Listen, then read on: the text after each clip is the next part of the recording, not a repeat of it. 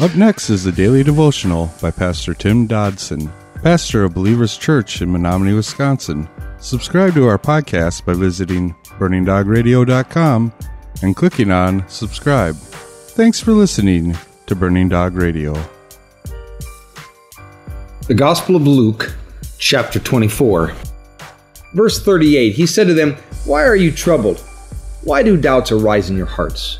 See my hands and my feet, and that it is truly me? Touch me and see, for a spirit doesn't have flesh and bones, as you see that I have." When he had said this, he showed them his hands and his feet. Now Jesus said something here that we all need to take notice of. Those present that day certainly had plenty of reasons to be sad and depressed and troubled, just as we often believe we have, maybe we believe today. They had personally witnessed scenes that are horrific. The execution of their friend and Lord, man, and now they believe themselves to be alone, perhaps alone even in the crowded room. And now when their nerves were worn and frayed, they believed themselves to be in the presence of a vision or an apparition. So, I guess humanly speaking, you could say these folks were freaking out. And yet Jesus calmly comes to them and says, "Why are you guys so troubled?"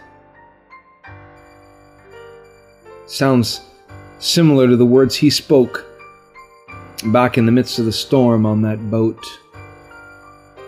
Oh, how I pray that I can remember those words in such moments of life.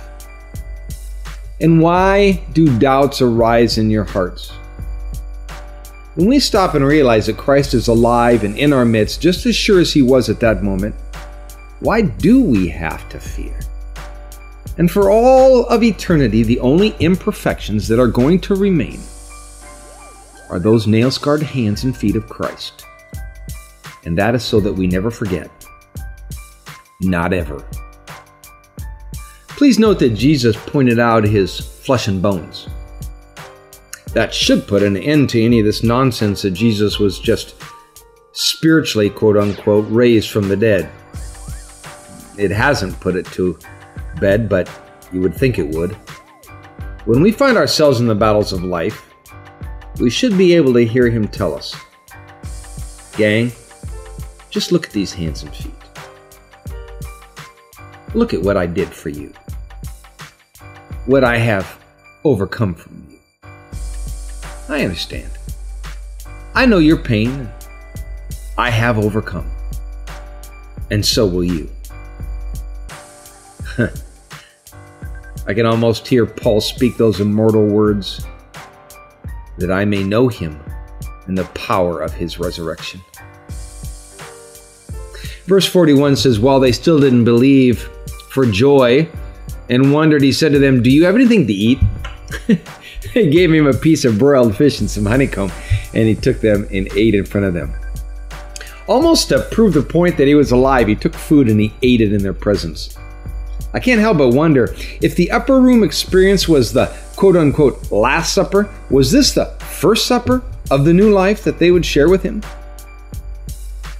Verse 44, he said to them, "This is what I told you while I was still with you, that all things which are written in the law of Moses, the prophets, and the Psalms concerning me must be fulfilled." Now Jesus reminds them and us today that he had told everyone this stuff before. Jesus has told us a lot of stuff that is still coming. Are we as sure about all of that as the disciples were that day as they beheld the reality of his promises right before their very eyes? Verse 45 says, "Then he opened their minds that they might understand the scriptures. And he said to them, Thus it is written, and thus it was necessary for the Christ to suffer, and to rise from the dead the third day, and that repentance and remission of sins should be preached in his name to all the nations, beginning at Jerusalem." Verse 48, "You are witnesses of these things." Now, Jesus here and doesn't call the apostles debaters or attorneys or judges or intellectuals. He calls them witnesses. It was as a witness that they were able to share Christ with others. they would now testify of the events of their lives, what they had seen, what they had lived. They were to tell others, everyone they could find. They were to be witnesses. They were to stretch beyond their localities, beyond their neighborhoods, even beyond their countries. This is a call that we have taken up as a church. This is why we go out to other countries to tell others what we have seen and heard. Why?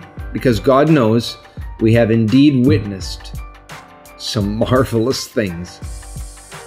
We can be satisfied and smug in our own experiences, or we can get up and go share the bounty in this precious little time that we have left.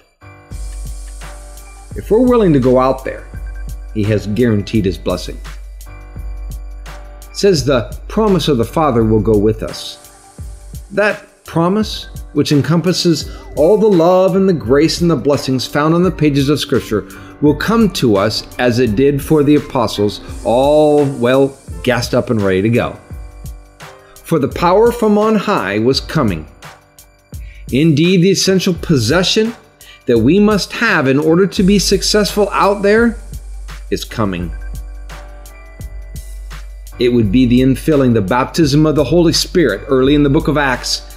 God and Spirit to fill us up so that we might think like Him and act like Him and be like Him. Now please note, He didn't tell us to merely write a check and look the other way.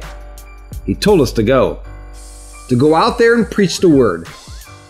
Don't get me wrong, writing a check is good and needed, but we should go to the people every chance we get to be a personal witness of our Lord's work.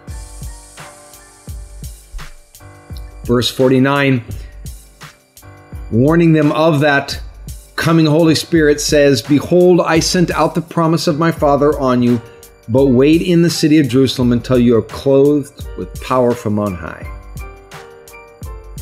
Verse 50 says, He led them out as far as Bethany, and He lifted up His hands and blessed them. While He blessed them, He withdrew from them and was carried up into heaven. They worshipped Him and returned to Jerusalem with great joy. And they were continually in the temple, praising and blessing God. Amen. The closing of this book, he says that He blessed them. Can you imagine that? To receive a blessing straight from the Master? Wow. But gang, indeed we have. That's what the whole book of Luke has been about. Luke sat down and gave us this account of great blessing that Christ bestowed upon us. After all, He gave His life for us. And then He beat back death. Oh, and indeed so will we. And we too will not stay in the grave.